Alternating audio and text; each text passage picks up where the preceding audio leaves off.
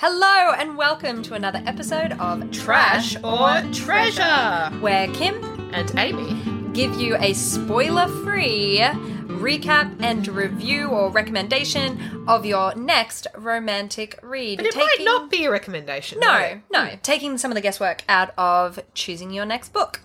So this week we are looking kind of at one specific book, but also kind of more so at an author. An author that I kind of, in my head, still see as my introduction to the romance novel genre, right? In terms of a specific author, rather than just your Mills and Boon. We are looking this week at Kathleen E. Woodiwiss. And specifically today we are going to look at one of her really popular, one of her most famous novels, Ashes in the Wind. Without further ado, as it is more of a thing from my past than Amy's past, I'm going to give us the spoiler-free recap. Ashes in the Wind is set during the American Civil War. Correct. And it is a sweeping narrative, as in it goes over a really long period of time. It might cover like 10, 15 years. It's in the style of the length and melodrama of Gone with the Wind. 100%. Like yes. Half a lifetime. Half a lifetime, blah, blah, blah. And it's funny because I read this book when I was a teenager and I have read it a couple of times since through my life. It was one of the first romance novels you recommended for me. Yeah, absolutely. And so in my head, it's almost serialized in my head because it is such a sweeping narrative. There's like the section of the book where she's working in the hospital. Then there's the section of the book where she has to try and escape the Deep South. And then there's the section of the book where she goes and marries him, and then there's a section. So it's this crazy kind of narrative, right? That is super melodramatic. Isn't that a spoiler? Not really. Okay. It's a romance novel. Hey, guess what, everyone? She marries him. Oh my god. Here's what happens. Okay. Because it is a sweeping narrative, though, last disclaimer, before I give you my spoiler-free-ish recap, I'm going to, like, hardcore not do the plot justice. Sweeping statement. Cole Latimer is a Yankee doctor, and Elena McGraw or something like that, she's got like a Merc sound. Irish-ish she's an Irish heritage person, is from the Deep South. She's a Southern belle. So Yankee means she's from the north. He's from the north. Yes. She's from the south. Yes. Classic division. Yeah, Romeo and Juliet, opposite sides of the war, blah, blah. At the very start, Elena is on the run because everyone at her plantation or whatever was killed. So the one thing she had done was cut off all her hair. It's a really big deal.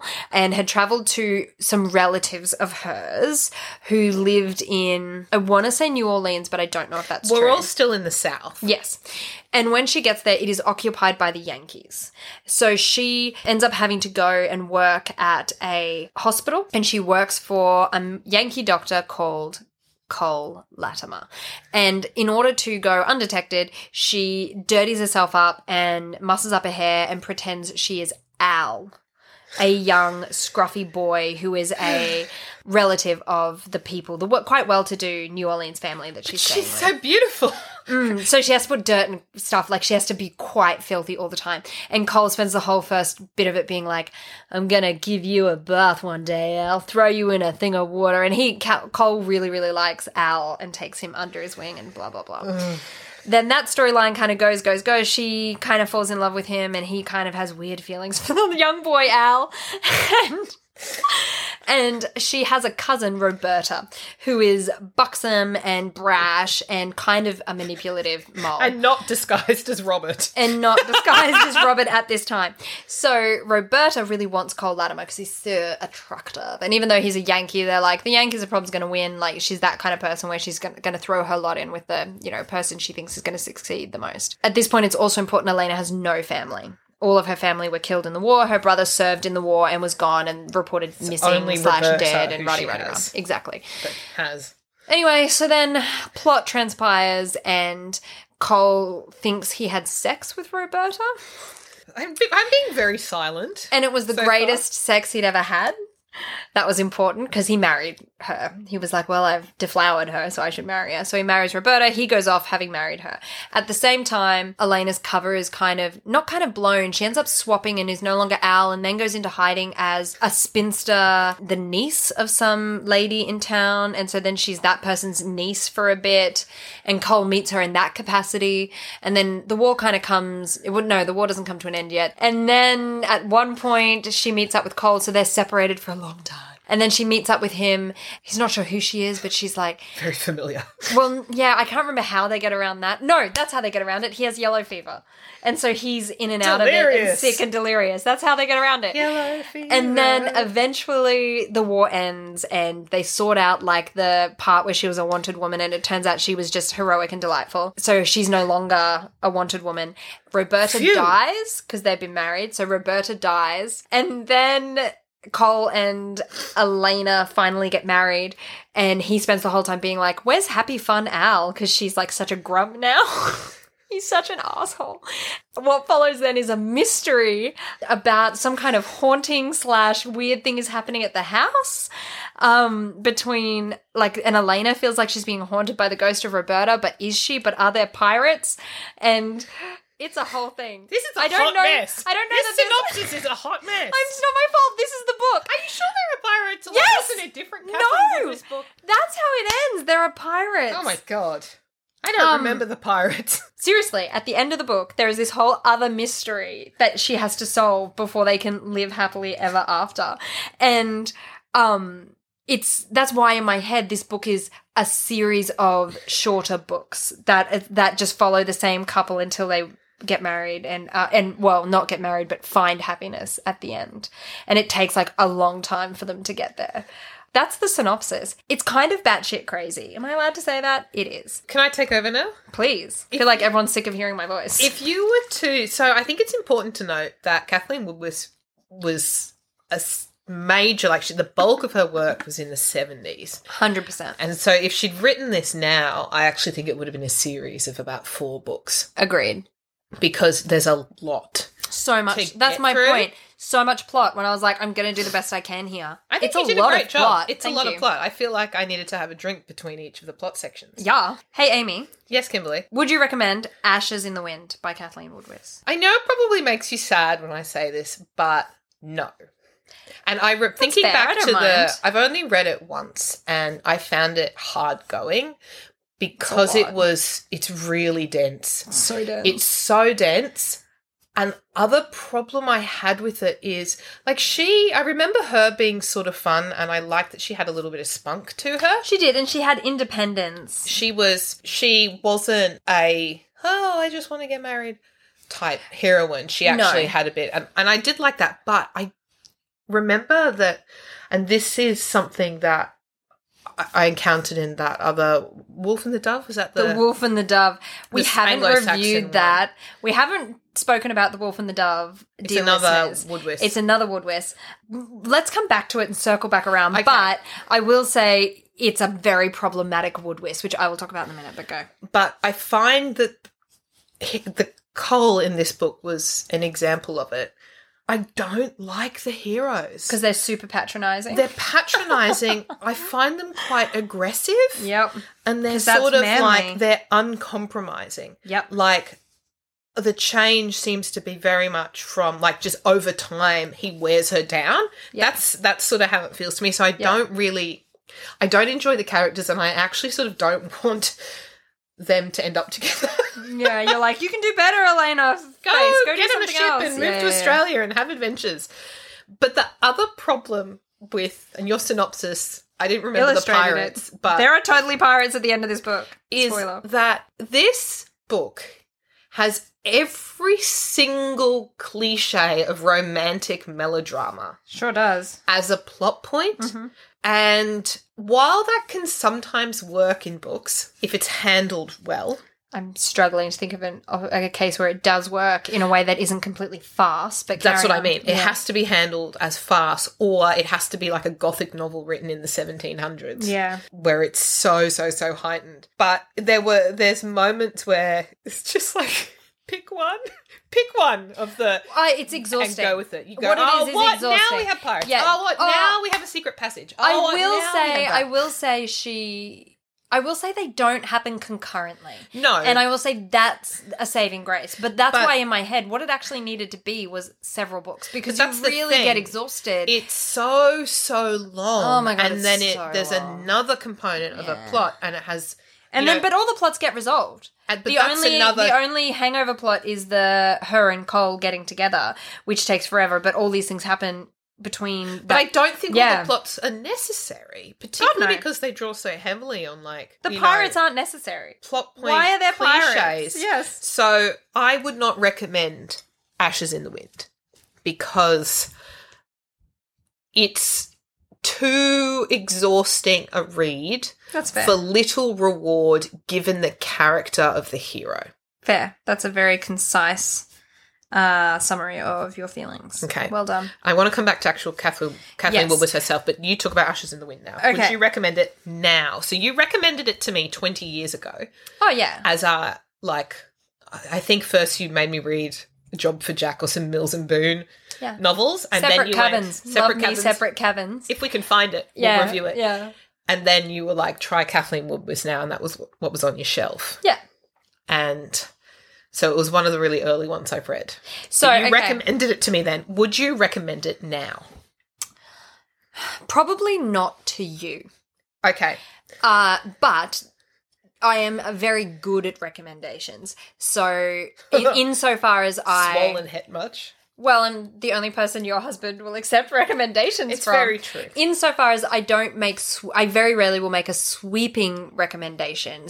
There are some things that don't suit some people. Does that make sense? Yeah. So, no, given it now, knowing you, I wouldn't recommend it. There are parts of this book, but I don't dislike this book now. Does that make sense? There are some Kathleen Woolworths that...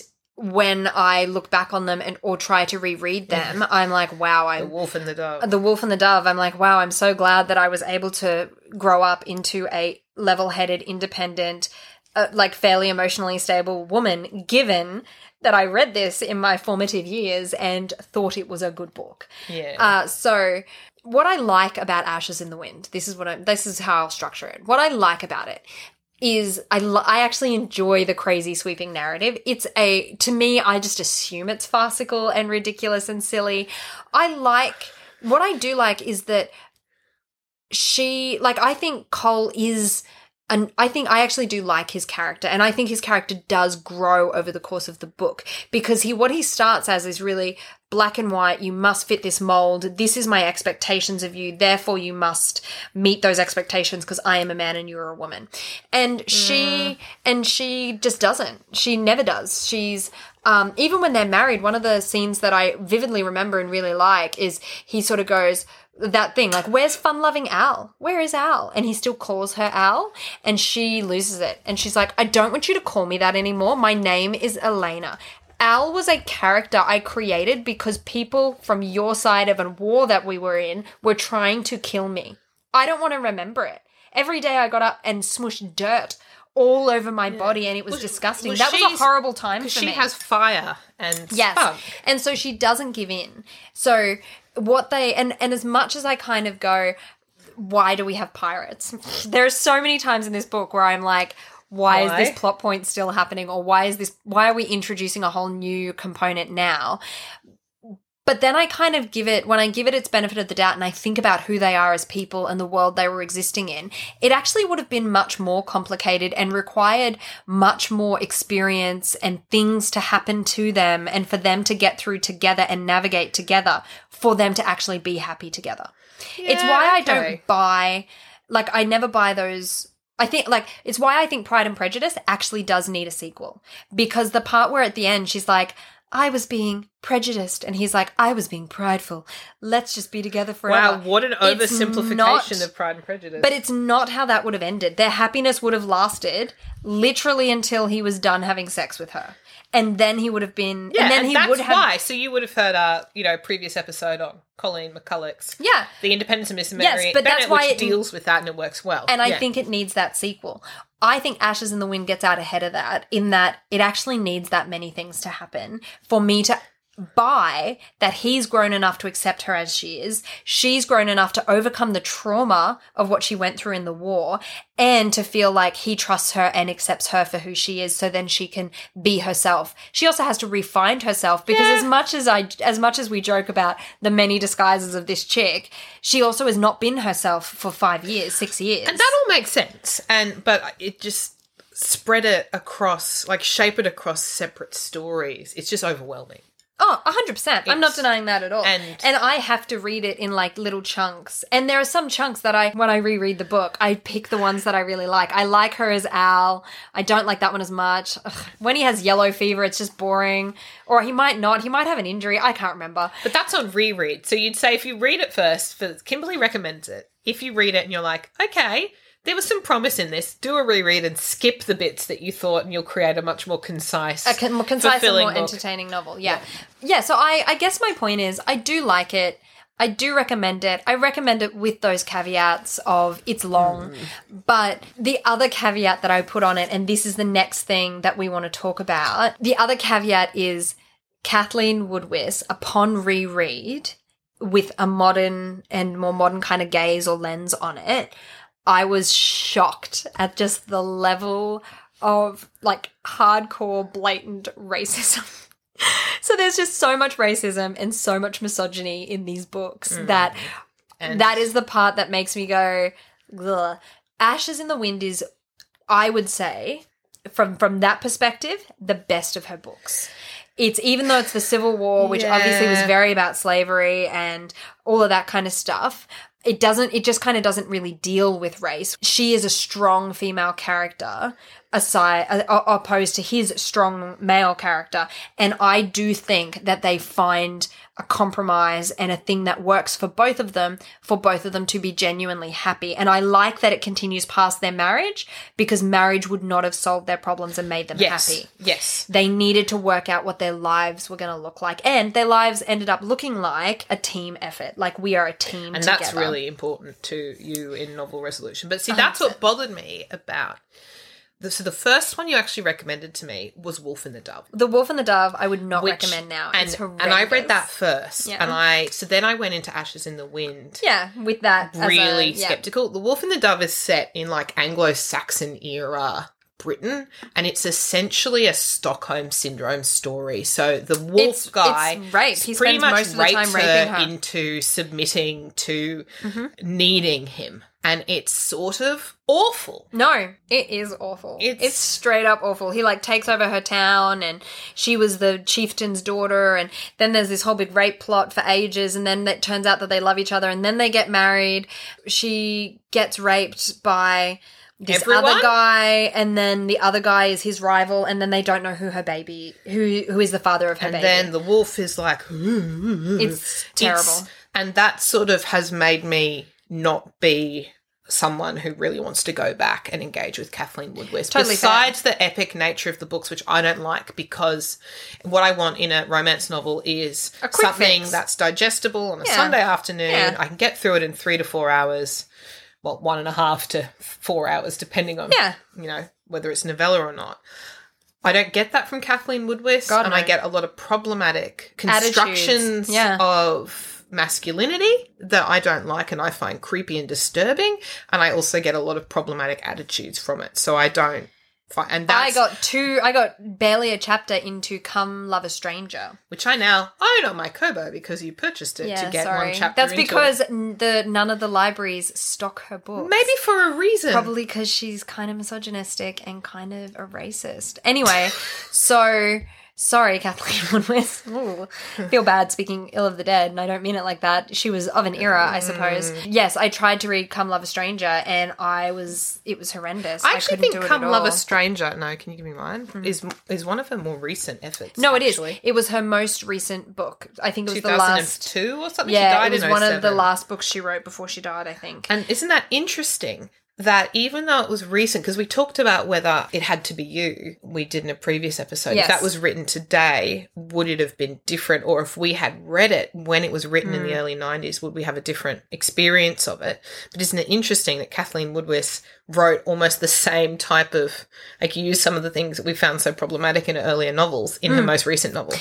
Though I would also say this, and this is kind of really important. I get where you're coming from. Do you also think, and this is we've talked about this before in regards to the Netflix Bridgerton series, and even The Crown to an extent does it as well, that she's writing about, like, all of these books are set in either Civil War era or around then, and the book set in Anglo-Saxony, whatever. What she's writing is historically accurate. That's what I'm saying. So we don't like it and we don't want to read it.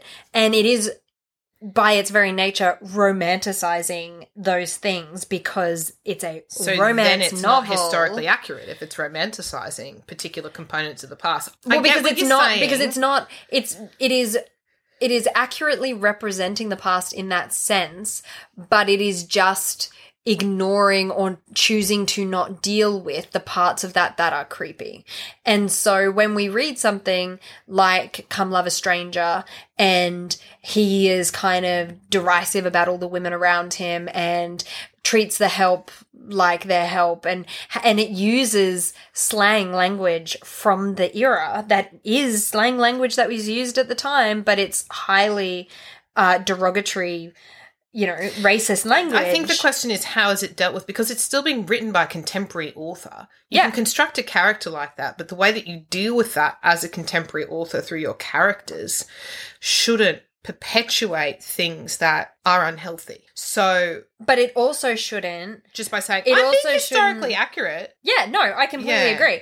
I think the way we are dealing with it sometimes is to set things in those historical times, but to write them like, oh, well, this is a story about a slave, but the slave's going to fight and then he survives and gets out because we talked blah, blah, about blah. this when I was talking about Netflix's Hollywood and how it goes, it does a reimagined history that doesn't acknowledge or the fact that the struggles. I think it's a complicated time to set your novel because you either have to commit to somehow dealing with the massive social issues that existed at the time, but in a way to do that that is authentic, isn't kind of a romanticizing or a whitewashing of it. Do you know what I mean? Like, I do know what you mean. I think it's about as an author potentially picking the topic of your story so that it gives you opportunities to address those components. So creating a moment for your character where they have realizations.